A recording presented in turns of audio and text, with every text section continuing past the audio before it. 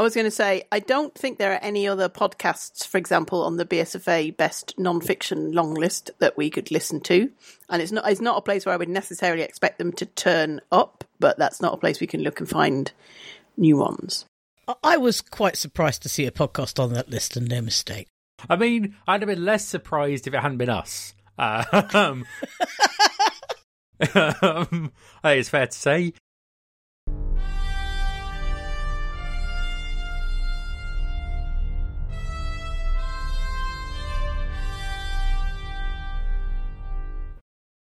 Hello, everyone, and welcome to the very 51st episode of Octothorpe, a podcast for science fiction and science fiction fandom. This episode is coming to you on the 17th of February 2022. I'm John Coxon. I'm Alison Scott. And I'm Liz Batty. And we have some letters of comment today. We do have a letter of comment. It is a letter of comment from Chris Garcia with his congratulations on turning 50. Only the podcast, Chris. Only the podcast. And he has some thoughts on self-promotion. As he says, he is seen as a ruthless self-promoter because he did a big Chris for TAF campaign, which he says was a lot of fun. And that's true. Like, TAF is definitely a thing for which it is not only allowed to campaign and promote yourself, but basically a whole thing of TAF, because by promoting yourself for TAF, you are then just promoting the TAF race and raising funds for TAF and lifting the whole thing up. Yeah, when I ran for TAF, didn't really promote myself because I was very nervous about whether that was acceptable. I very nearly didn't win, but I did win. Hurrah! I didn't get the most votes, but that was fine because I still won. Oh, yeah. He also says he tries to self-promote things from the beginning of the year, which is interesting on the grounds that if people, don't remember as well things they read or watched at the beginning of the year, and that he likes to self-promote in the fan categories because of the required number of votes rules and because we are getting a little bit close, as we've mentioned before, to sometimes not having a win in those categories. Although I think then you can mostly promote the categories rather than promote specific works in those categories. And he also says, side note to Alison, that that's not at all how championship boxing works. I was slightly surprised at the time that I didn't get any comeback on that, and nobody else said. And then John used it as the episode title, which really did slightly worry me, but there we go. I don't know anything about boxing. Neither do I. Other than I dislike it. It should probably not exist as a competitive sport. We're going to get letters, and that's the episode title. Episodes 50 to 75 are just going to be a sequence of opinions on championship boxing, expressed through episode titles of Octothorpe.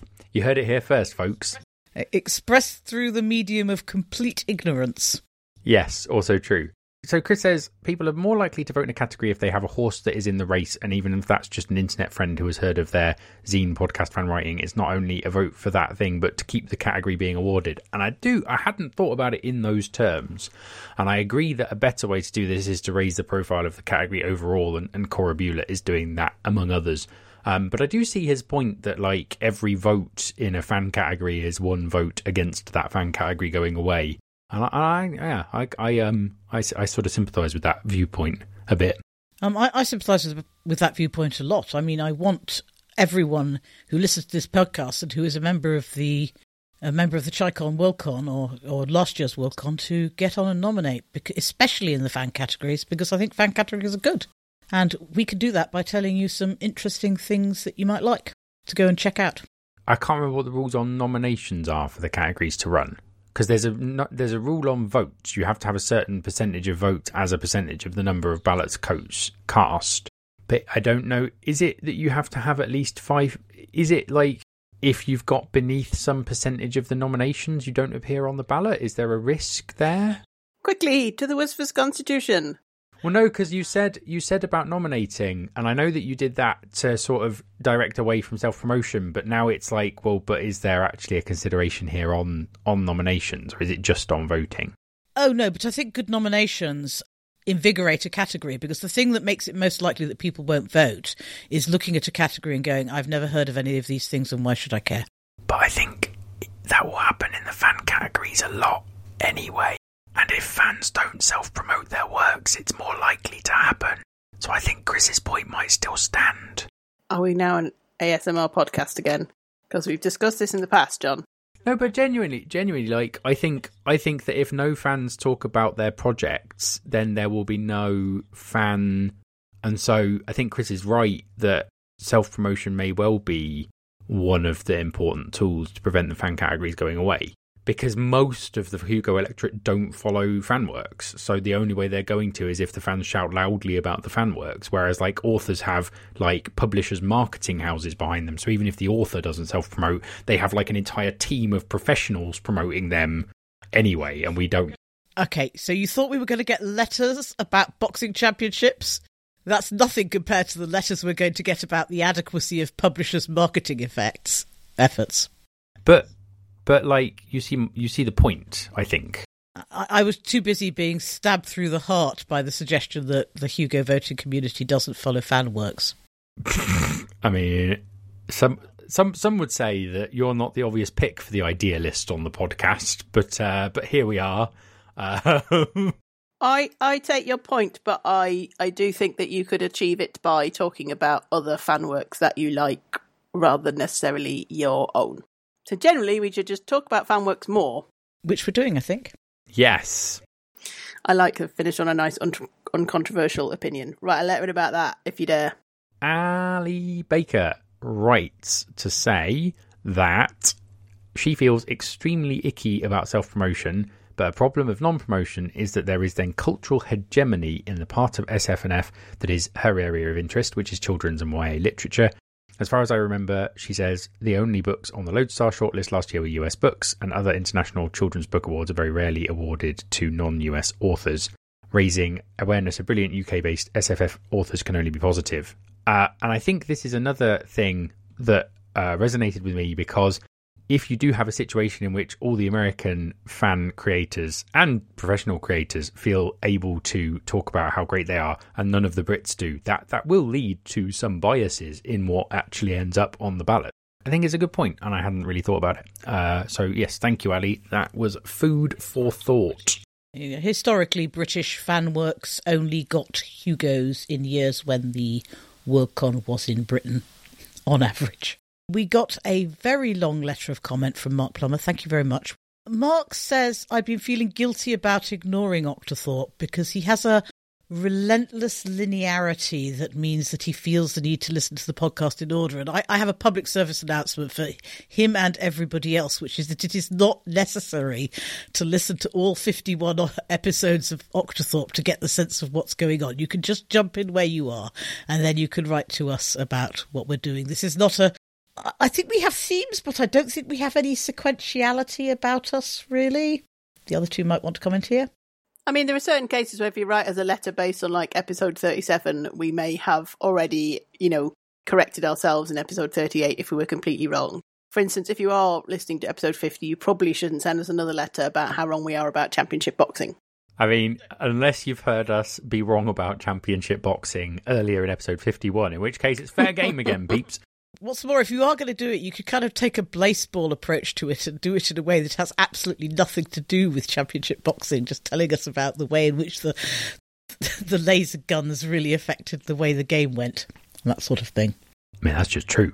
I think, so it's tricky because I think part of the fact that we are a more discursive podcast, which has contributions from our listeners, whom we love, does mean that there are like some continuing threads. We're also topical, so, Are we? A lot of stuff we talked about so many episodes ago might not make any sense. We should announce that for those of you not listening on BBC Sounds, we will be going out on a 4-week delay so that our topicality makes no sense to anyone. Mark says, yes, the TAF free ebooks page is a good thing, but so are the TAF free ebooks that are on that page. And for the fan awards, you can vote for those that are published in 2021, which is a good point. They can also be voted for Hugos as well, but I think only in best related work, where they are not going to make the slightest shadow of an imprint, but by all means get on and vote for the good ones. It's good. He also talked about ties in TAF, because there was a tie in 1976, but in the end only one person came. I think the precedent seems to be send both people if TAF can afford it. So there was a plan to basically by a flight that would have enabled both Roy Tackett and Bill Bowers to come, but for some reason that flight fell through, and in the end only Roy Tackett came. But like, that doesn't really set a precedent, and I think Mark is right that sending both is best, and Taff can afford it at the moment. So we're launching the Octothorpe campaign for Taff to be a tie. If everyone could please coordinate and make Taff a 4-way tie, that would be great. Sorry, Taff administrators, this may not be the messaging you wanted. However, he also says one of the things about Anders is that, Anders for Taff, incidentally, is that while he doesn't necessarily do the high-profile jobs, he's absolutely the kind of the person who just volunteers for stuff. If you're at a convention, if you need somebody to move boxes or stack chairs, Anders will immediately pitch in, possibly even having done the job before you realised you needed somebody to help do it. In pubs, he habitually collects up empty glasses from around the pub and takes them back for the bar. Anders for Taff, says Mark, something which I, but not necessarily my co-hosts, heartily endorse. And I'll also say something else on Taff, which is, if you are thinking of voting for somebody else first, consider putting Anders second. Because it is a properly organised vote. And of course, we're going for the 4-way tie, which would be very funny. And then on self-promotion, Mark also raises this distinction between self-promotion and signal boosting, all of the other good stuff that is out there. And that is the stuff that really sways his thoughts, is when the people whose opinions he trusts recommend things. So don't self-promote, get your mates to promote you instead. But when I did that on Twitter, you got really annoyed at me, Alice. So I'm just saying, I'm getting mixed messages. Mark says a couple of things I'd like to pick up on self-promotion, which is that he does say he doesn't see it as self-promotion to tell people that a new episode of your podcast exists, which is something I mentioned because we kind of wanted to draw. And I wasn't necessarily saying I thought of that as self-promotion, but like, I think we wanted to distinguish between, oh, hey, I did a new thing and I'd like people to know about it, versus, oh, hey, I did a thing and I think you should nominate me for the most prestigious award in my field, which I do think are like different concepts that we wanted to make sure we differentiate between. But he does say it does seem odd to him that I have to set reminders for myself to do it. But he guesses different people function mentally in different ways. And yeah, I don't know. I get to the end and I put it up and I'm like, aha, I have finished this project. My work has gone into the world.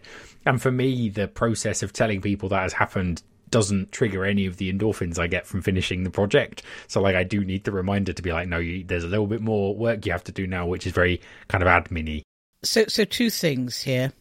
The first is that this might be slightly off topic, but I learned that just a few days ago that one of the key differences between people who are seen as organised and have their shit together and me is that people in the former group actually conceive of a project slightly differently, so that they think of a project being done at the point at which, you know, the dishes have been put away in the cupboard and the podcast has been promoted and the full set of things have been done. And the people who are seen as scatty and disorganised stop their projects bang at the point where the exciting bit is done and don't actually do those last little tidying up bits without help. That was my first point. And the second point was, I believe that the range of things for which John sets reminders for him to do is quite large by the standards of normal human beings. So on your first point, one of the questions they ask you when you get screened for ADHD is, do you have trouble doing all of the tedious little bits at the end of projects? And I said, of course I do. Everyone does. Who wouldn't? And this lock is a very good example of how that is actually one of the big signs that you might have ADHD. Who knew? Mark says, wouldn't it be nice if Best Series was voted on once the series was actually complete, which is very close to my own views. Because, of course, The Expanse won the Best Series, Hugo, before it was finished. Yeah, my problem with Best Series is that I would like to give the awards once the series was done. I don't think that... And I don't think you could, but I take the point absolutely that you don't know when the series is done, because if the series is successful, they just do a bit more of it. See also American TV shows. See also Sherlock Holmes. See also Hokusai. Let's not blame America for this. Like, Victorian England ruined series for everyone. How many views of Mount Fuji are there in Hokusai's 36 views of Mount Fuji? Jerry Sullivan TAF administrator extraordinaire, much as she is entertained by John's vision of breaking a tied TAF race with a football match in the gardens of the Hilton Metropole in Birmingham. The only thing in the administrator's FAQ, the only allowable exception to the race being won by simple majority is in the very rare case of a tied race. And so Jerry agrees with Mark that the best thing to do would be to consult with one's TAF co-administrator and send both. Oh, four-way tie. And then Jerry wraps up by saying, hey, I did it, single subject lock. Thanks so much for the entire podcast. Thank you very much for your single subject lock, Jerry. It was grand.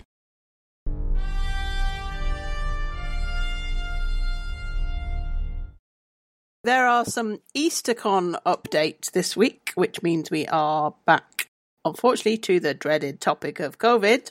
Reclamation, the 2022 EasterCon, have announced their vaccination policy, which is that you have to be vaccinated, and they have announced this well in advance, so if you are not vaccinated and thinking of coming to the convention, you can go and get vaccinated.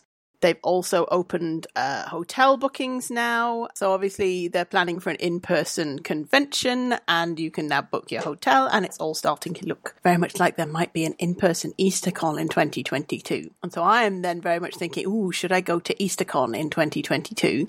Yes, you should. Yes, please. We're going to drink beer.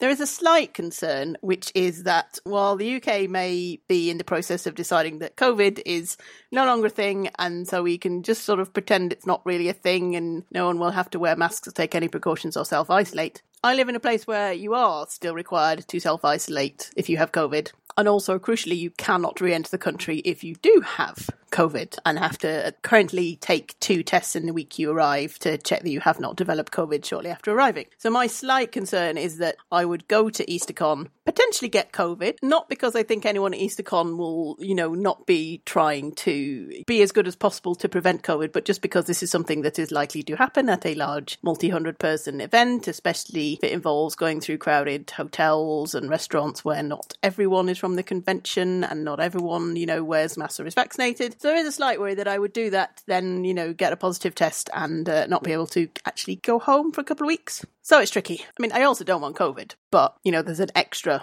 bonus problem if I do. Yeah, and I do wonder whether that will feature in the thoughts of some other overseas visitors to EasterCon, kind of people who usually go to EasterCon. It would be interesting to hear if you write in and let us know what your thoughts are on attending EasterCon from overseas, because that could be, I think, quite illuminating. I will be going because I don't have to fly to Thailand afterwards, so I just have to go to Newcastle, so that's a lot easier. So I will be going to EasterCon because, wild horses wouldn't stop me really. What is life for if not to actually attend EasterCons in person? I might be wearing my masks all the time like a good person. And we don't know what the EasterCon masking plans are yet. I don't think they need to make a decision yet about that. I think that's something you might want to make a decision about a little nearer the time.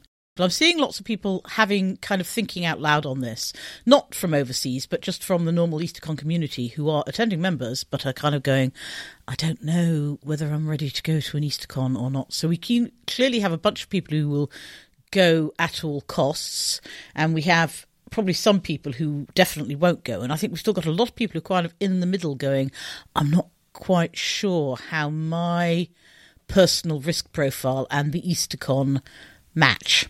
And I think there's still quite a lot of falling out to do there. And as a result of all of that, EasterCon has had somewhat fewer of its regular volunteers sign up than usual. So if you're somebody who thinks you might have fun volunteering at an EasterCon, and that means all of you, because volunteering at an EasterCon is the best fun.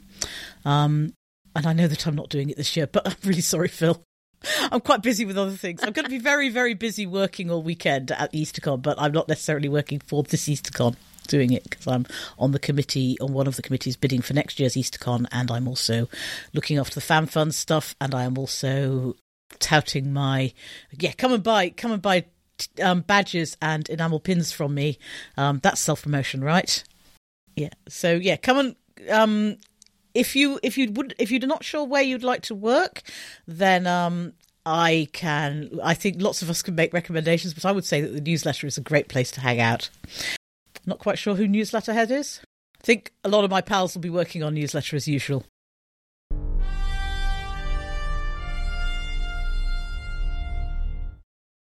Octothorpe Podcast Corner. I have been listening to podcasts. I am going to talk about 2 podcasts here. So one of them is not eligible for Best Fancast, but I think people should listen to it anyway. And the other one would be eligible for Best Fancast should you wish to nominate it. So the first one is a podcast called The Incomparable Game Show. So there is a podcast network called The Incomparable, which is run by someone I know through Apple journalism circles and started listening to a while back, and has lots of different shows on. I'm not going to talk about them all, but the one I am going to talk about is The Game Show. So if you are a fan of panel games, and if you are a fan of science fiction, you may enjoy The Incomparable Game Show, because it is mostly panel games about science fiction, and it is very good. My favourite is one called Inconceivable, which is hosted by Dan Moran, who is also an author, and is just amazing. Really enjoy it. It's not eligible for Best Fancast because they make too much money, or a company, I can't remember. It's something complicated. Yeah, this is just demonstrating the problem with fan versus pro that we'll talk about sometime, because it's obviously professional work.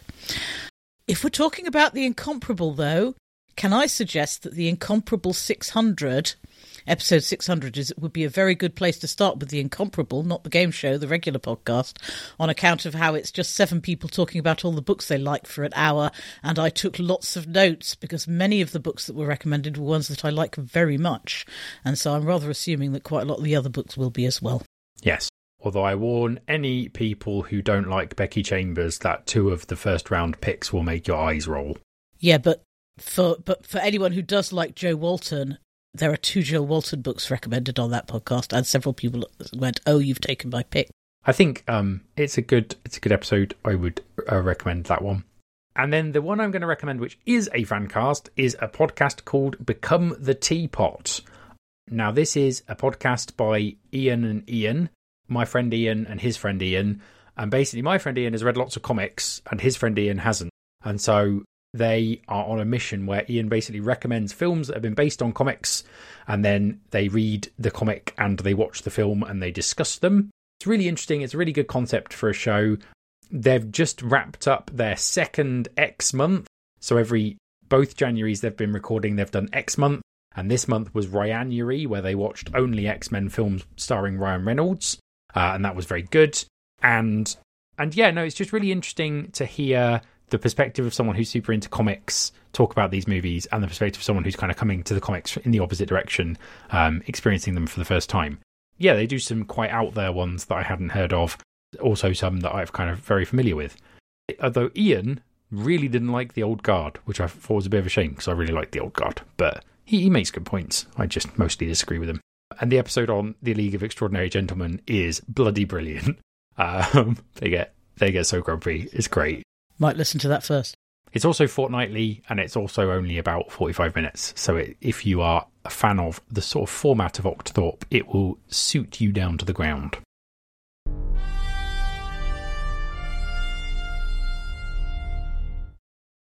And then, shall we talk about Best Games Hugo?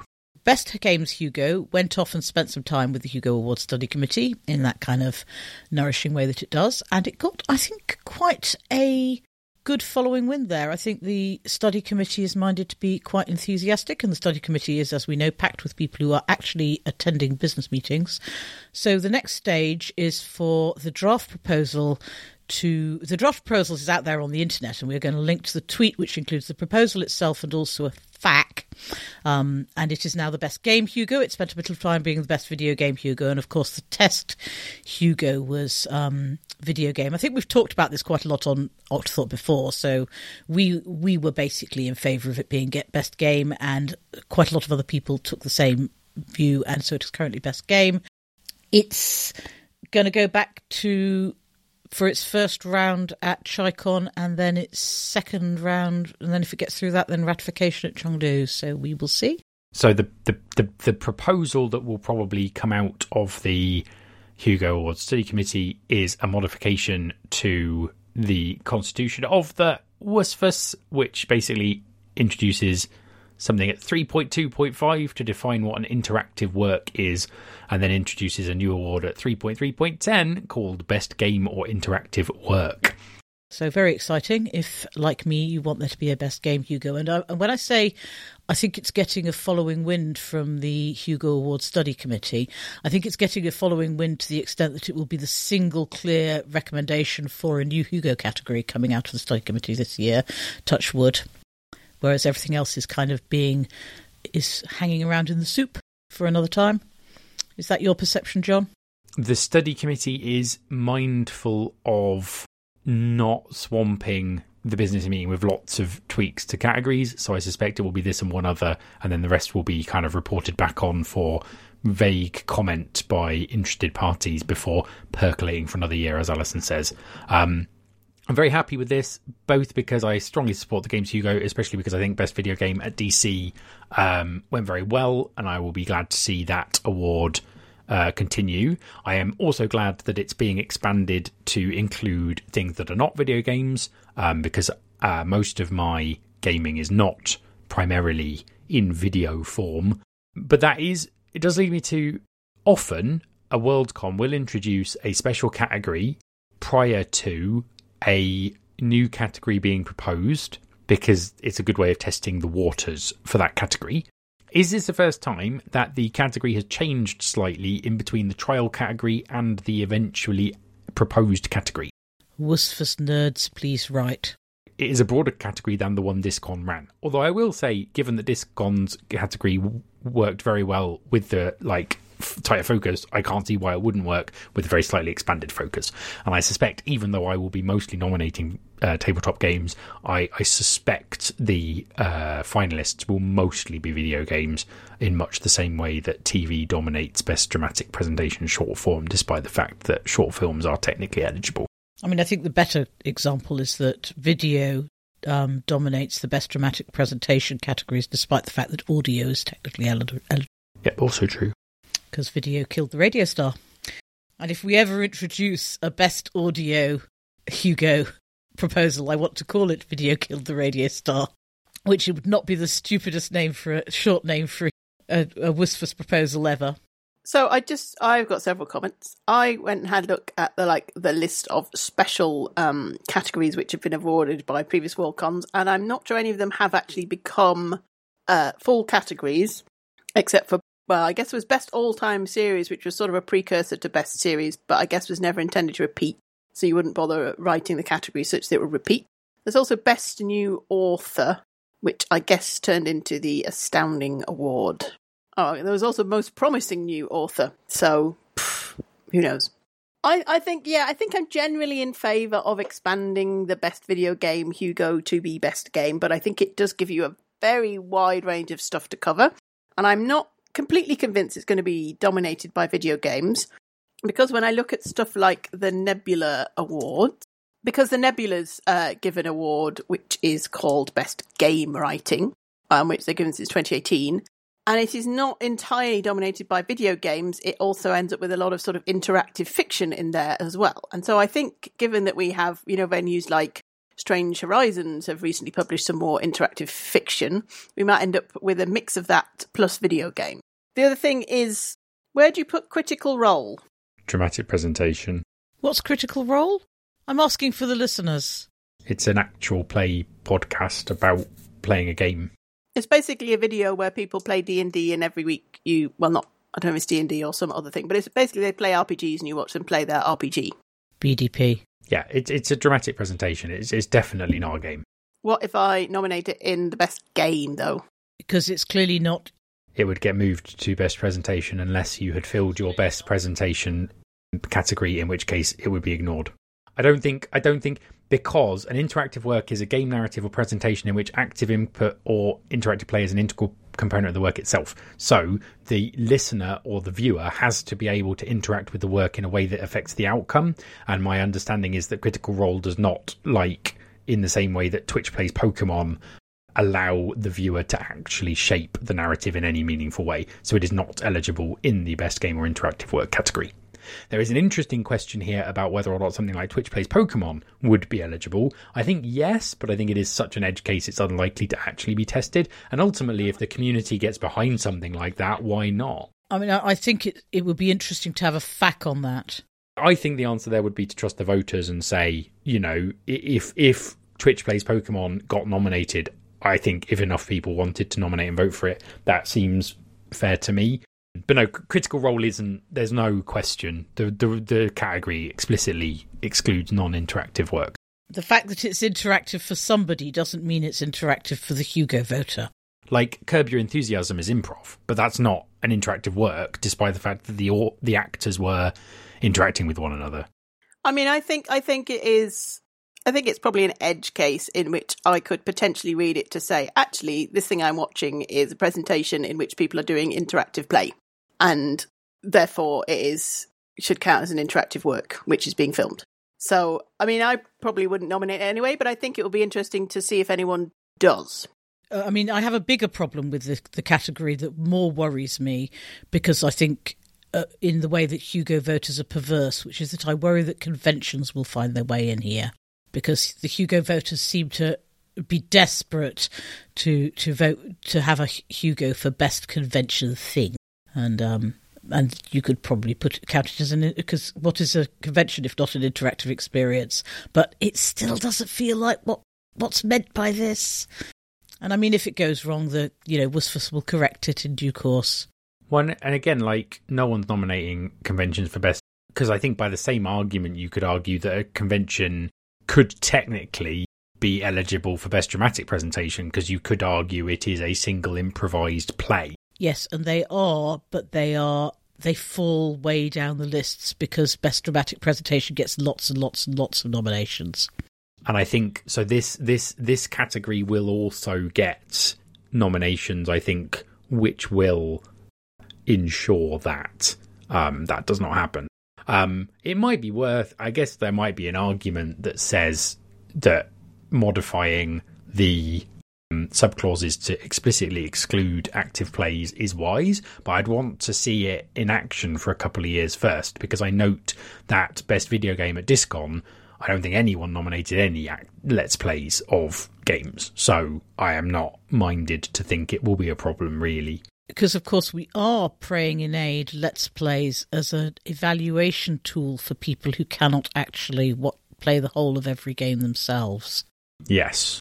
So, yeah. Yeah, I wasn't intending to provoke such a strong reaction. Just to me, I think it could be read as an edge case, and I think it's, will be interesting to see. I think we should probably go ahead with it as it is, because otherwise we'll just argue for another year about definitions of stuff. But it will be interesting to see kind of what we end up with. And also because it could potentially be a weird category in which I'm basically, comparing a piece of interactive fiction in which, I can choose my own adventure in 2 or 3 places with, a complete 100-hour video game. Oh, sorry. You could be choosing it with a complete 100-hour video game where you get to choose the direction of play on 2 or 3 occasions. I mean, I'm going to be arguing very strongly when this category exists that people should be casting their nominations and votes for things where the actions that you take influence the game in a big way quite a lot. But I know that that's only my view, and people do like the other sort of thing quite a lot as well. Yes. I mean, from my perspective, your criticism there is interesting, because although I felt Hades is quite linear, isn't it? No. It's got one... you play and you go through the same thing each time, and then things happen, and really the only agency you have is who you give presents to and which weapon you pick. I mean, maybe if you play 300 hours this becomes less obviously true, but Okay, so the thing about Hades is that what happens in the game is extremely dependent on what choices you make. But it is certainly true that by the time you get to 300 hours, you've then explored. Playing Hades for 300 hours is like going through the Sonic game books till you've explored every single possible strand of it, right? So eventually you do manage to get all of the branches, but Hades got a lot of branches. There are a lot of subplots and interesting weird things that happen, and that's part of what is so good about it. I felt like I had more minute-to-minute agency in Spiritfarer than I did in Hades, which I suspect is why I preferred Spiritfarer to Hades, because I got to make choices about what I did next, whereas in Hades it was, I go through the dungeon again. But I take the point that, like... But you kind of bounced off Hades, didn't you? I mean, I played it for like 5 hours, but yeah, like... But I will say, going back to what Liz said, I would like to recommend a Substack on interactive fiction, and I would like to quite strongly push back on the idea that a 100-hour video game is somehow inherently better than a work of interactive fiction, because I do not think this is true. I at no point said that, John. No, you might have to compare the two, but I compare the two all the time, so, you know. I'm just saying that they are two, like... They're quite different. Yeah, they're very different. I do not explicitly have to compare, I do not have to judge this game based on its interactiveness, right? I mean, it's a thing for best game. It does not say best interactive parts of a game. It's best game. So if I wanted to choose, like, I don't know, Street Fighter, whatever, Street Fighter 2 or something, then I could. And I'm not judging that based on its narrative. I'm judging it as a game. And so I'm saying something like, Oh, yeah. A 10-minute mini interactive Twine fiction story judged against, like, a giant AAA video game is a very broad set of things to consider, and maybe broader than we consider in most other categories. And we're now kind of taking those stories out of where, they now can't compete in, like, short story or novelette or anything, which, But they weren't anyway. Well, they weren't being nominated, but... I take the point, but that if you created a category that short films could appear in, and you were like, but now they can't compete in best dramatic presentation short form, I'd be like, I mean, that is true, but given that they're already not represented there... This is the Hugos do not have to be completely fine-grained. Yeah, and it just feels weird to me to create categories that compare enormous disparate amounts of stuff while we still have kind of all these pretty fine-grained categories saying we're going to compare, I think it's easier to compare a short story and a novelette than to compare, like, a short piece of interactive fiction with Horizon Zero Dawn. I don't think we're ever going to get away from extremely fine-grained categories of written fiction, because that's where the Hugo started, right? I don't think we're ever going to remove any Hugo categories. Yeah, so let's just start here, and then later people might go. But the reason I wanted it to be game and not video game, which otherwise we talked about. Yeah, I should say, I think this is a better way of doing it than best video game. I just do think it's got certain, awkwardnesses to it. Imagine if we had a Hugo category with awkwardnesses in it. But I will also say that the Nebula Award, because it is specifically for best game writing, will tend towards that kind of game in a way that I don't think this one will. Because technically speaking, the interactive fiction you're describing would have been eligible at Discon. And looking down the list of nominations, we had Ghost of Tsushima, Sense and Semiosis, Ori and the Will of the Wisps, Spider-Man Miles Morales, Assassin's Creed Valhalla, Cyberpunk 2077, The Luminous Underground, Kentucky Route Zero, Half-Life Alyx, and Star Wars Squadrons. Sense and Semiosis is a 10-minute Twine game. No, I mean, I'm not saying there are none, but I am saying the category is clearly not being dominated by those things. So I'm not sure, again, that will be a big problem.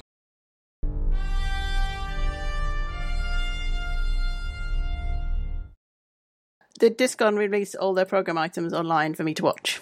So... Some of the recordings that are available, if you go and look for them and you log in your Discon account, you will find them. But they have not officially released anything yet. And in the Discord on the 2nd of February, they said, I know we keep saying soon, but we do mean it. So they're coming real soon now, maybe even before we release. And then they're going to be available for 30 days. So as soon as they're available, the next time we do the podcast, we'll tell you. But you probably do want to keep checking every couple of weeks in case they've turned up. This is the age-old problem of, like, once a convention's finished, it's very hard to get anyone to do anything because the convention's finished. Well, I will also say, like, I think the majority of the programme is up, and I would much rather they waited until it was all up and then start the 30-day clock than saying, well, we've put most of it up, and we said it would be 30 days after we announced that, so we've announced it, and now there are 30 days, and they just never get round to the rest. So I do think this is the right way of doing it, and, like... Yeah, I'm broadly speaking pro-Discon on this one, I'm afraid. I'm being very contrary this week. No, I think it's fine. I mean, I think it is certainly useful for us to say, they're there, go and get them, fill your boots. Oh, yeah. because they haven't announced it. So, like, if you hadn't realised that, there might be some programme you want to watch in your Discon account. Yeah, so if you went to Discon or had a virtual membership of Discon and would like to go see their programme, quite a lot of it is online now. But they haven't formally announced it, and they do keep saying that soon. And I think what they've got is a few items where they're just tidying off the loose ends before they do that. Yes, for instance, I did not know any of it was there. I guess the answer is I probably should have asked Alison, but that feels like a weird way to find out about it. I'm still on the Discon Discord, and it was mentioned on the Discord. It just wasn't. Yeah, so I have been carefully not saying for 2 months. Yeah, there's some stuff there if you go and look for it, because they had not said it in any way publicly. But it's clear that there's a thread in the public questions and answers where it is made clear that it is there now. And as far as I'm concerned, that means it's fair game for putting on Octothorpe. It is there. They have not announced it, but much of it is there. Yeah, I have not been reading all the Discord channels since Discon finished, so I missed this. But I guess I can now watch some replays. Yes.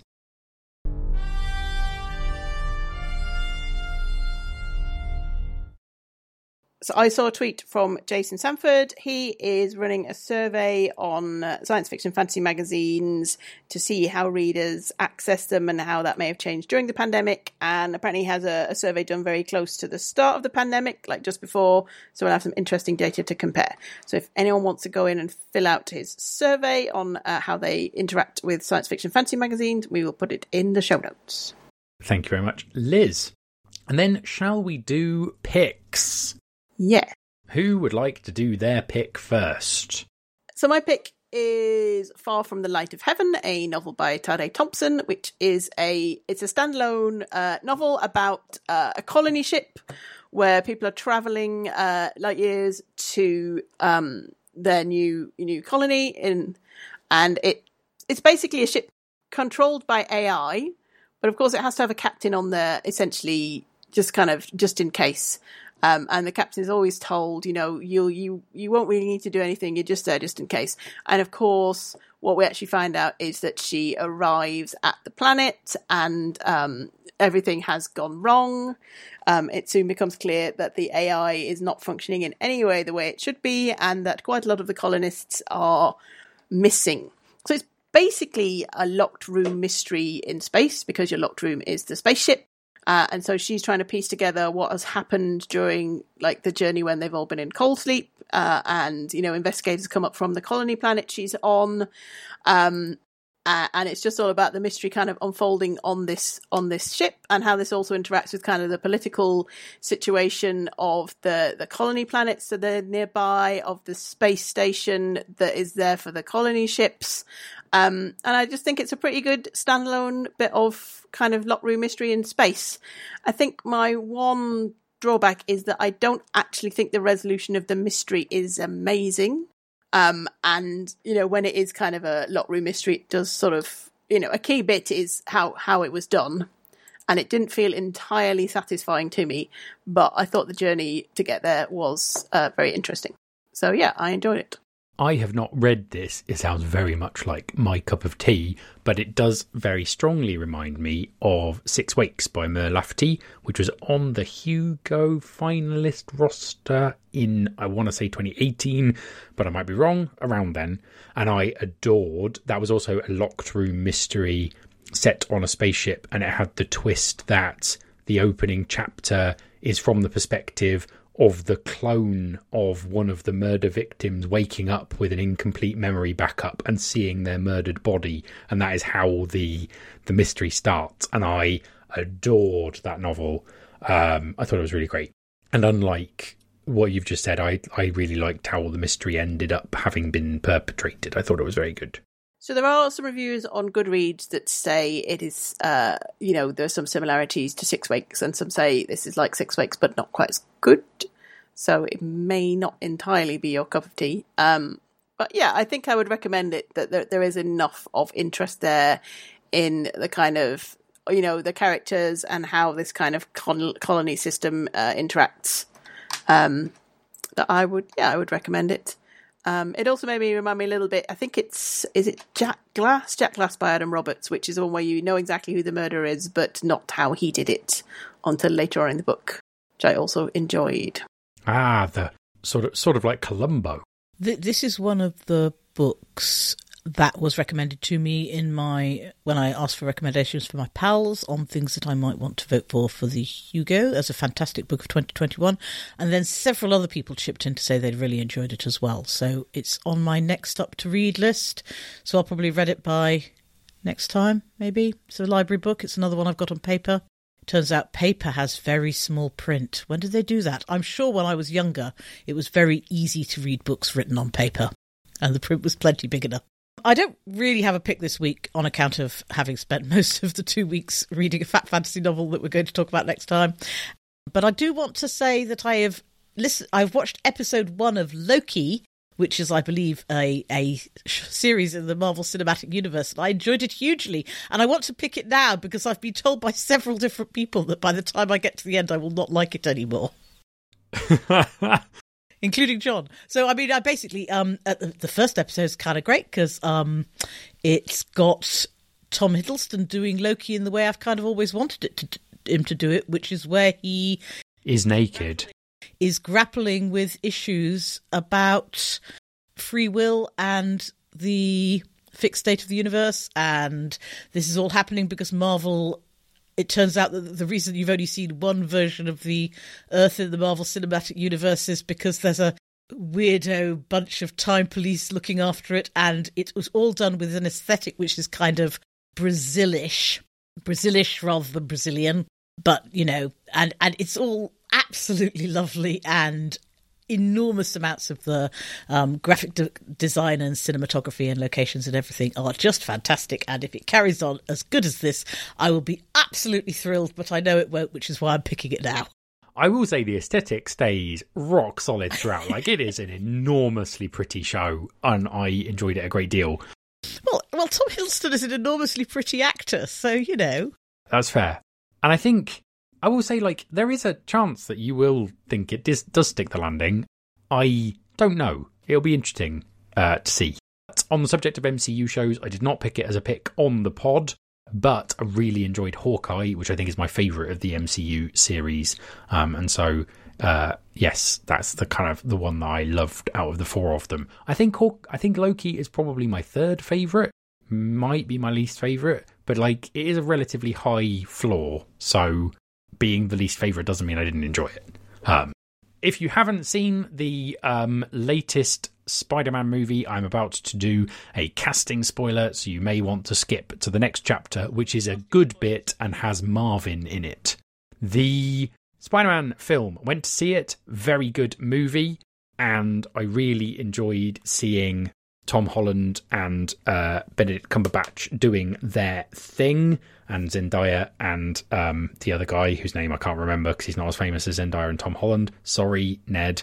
But really enjoyed the movie, and I thought it was a very good wrap-up of the first trilogy of Tom Holland Spider-Man movies, and I also thought it was a good capper for Tobey Maguire and Andrew Garfield in their roles in Spider-Man. Some very good interactions there, and I thought it worked very well.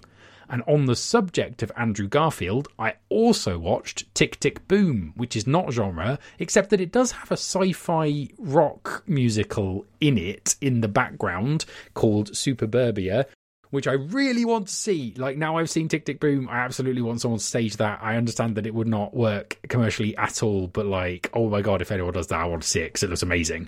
And it is so good. I loved it. I adored it. Andrew Garfield is amazing in it. I mean, I have a huge crush on Garfield anyway, but he is just sublime.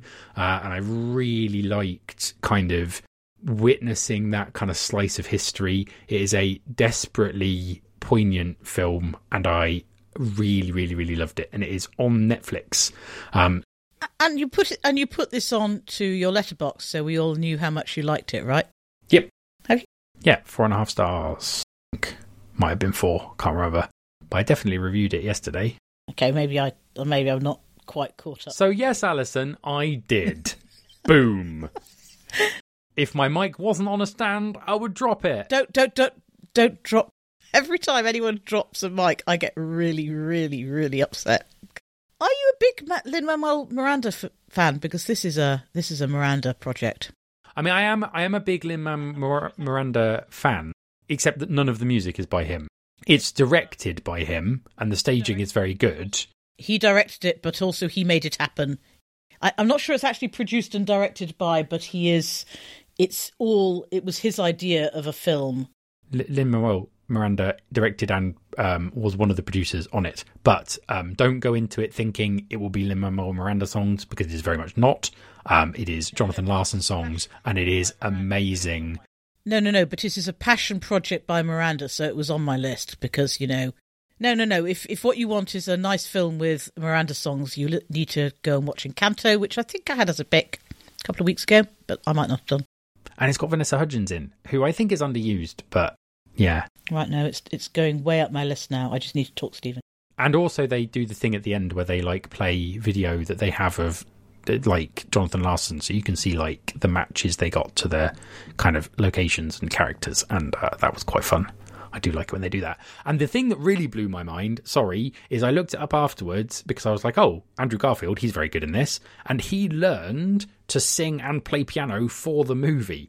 And I'm because I was like, oh, I didn't know he could sing. And he couldn't. And now he can. And he's amazing. So maybe he just never tried. Maybe. I mean, I guess. But yeah, if he gets the O, I think he's half of the way to an EGOT. So that's good. So will it make me cry, John? Yeah, made me cry.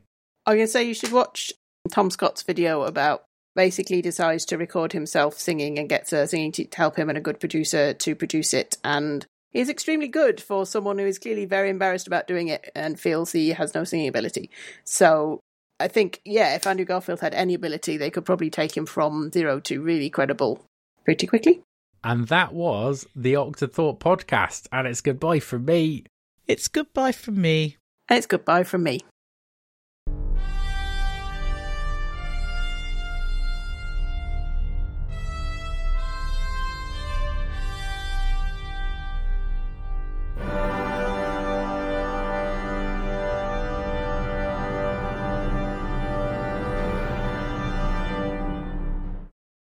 Hades did also win the Nebula, and that is because you might or might not think it's linear. It has 300,000 words of voice dialogue. Oh no, the writing's great. I'm not dissing. And the writing is unbelievably good. And a lot of those are in strands that you won't see unless you make particular choices. So it's quite like interactive fiction book in that way, except eventually if you give enough ambrosia and stuff to enough different people, you will get all the ending. No, your analogy of the Sonic game book I thought was very good, because I think you are right that in a lot of ways it's not so much about the interesting points of the Sonic game book are not when you're rolling dice to do the combat, it's the choices you made that got you to the combat. And I think that Hades, the choices that you make outside of the core gameplay loop are almost the interesting interactive thing, which is an interesting way to do a roguelike. Yes, but the other way that Hades is extremely innovative is that it provides a setting in which dying and having to start all over again makes perfect sense, which I feel like games have been looking for a long time. But I'm not sure I would have enjoyed Hades as much if I couldn't also, go and smack people up with my big sword. Yeah, it's beautifully balanced. Anyway, sorry. We're talking about last year's winner now. But there's a reason why it won overwhelmingly. No, but I think that's germane. But I think that might be why I have a slightly different view on this, because the part of Hades I found frustrating was I did not find the combat sufficiently compelling to keep me in the narrative. And so I suspect that might be where part of this is coming from. I found it made my hand hurt because I was pressing buttons very quickly, and I found the combat a bit too frenetic, whereas a lot of the games I like with fighting in are a bit more. There is also God mode, and I was playing on God mode eventually, but basically Hades is a game where if you press buttons quicker, it goes better for you. Yeah, a lot of video games are like that, John. No, but Horizon Zero Dawn, you don't press buttons quickly. You press buttons at the right time. In Jedi Fallen Order, you press buttons at the right time. And so Hades very much felt like that core gameplay loop wasn't a game of working out how to use each weapon elegantly. It was a game of pressing buttons incredibly fast. And for me, I found that was what really turned me off it, because I don't... There are builds in Hades where you don't need to press any buttons at all as well. So one of the reasons that people like it is that there are builds that work for people who cannot press buttons. Yeah, I think this is basically, if you got to the point where you played like 20 hours, I think you would have started to get some of these playstyles, but you really only unlock these kind of quite later on. I finished it, but not done all the epilogues. But, once you've unlocked all the weapons and you start to get all the aspects of the weapons, you can start to be like, okay, this is a clever way of doing it, but now this is my Achilles heel. You'd have to press the dash stab button very quickly, though. It's the old Perdido Street Station got good 500 pages in argument. Or indeed, Octothorpe. Much better if you don't try to listen to it linearly. Yeah, we only really got good 26 episodes in, listeners. No, okay, so we have gotten a little bit into the weeds. It's where we are. This is one of the progressions in the podcast, which is if this is the first episode you listen to, you might be surprised that we have all these opinions about video games. But if you're Mark Plummer listening to this thinking, why did I pick these episodes to be the ones I listen to? Mark, the last 20 episodes, very little game content, and then you start listening again and it's a curse. The theme music for this episode was Fanfare for Space by Kevin MacLeod and Compotech.com, used under a Creative Commons Attribution 4.0 license. This podcast will end at the beep. Beep.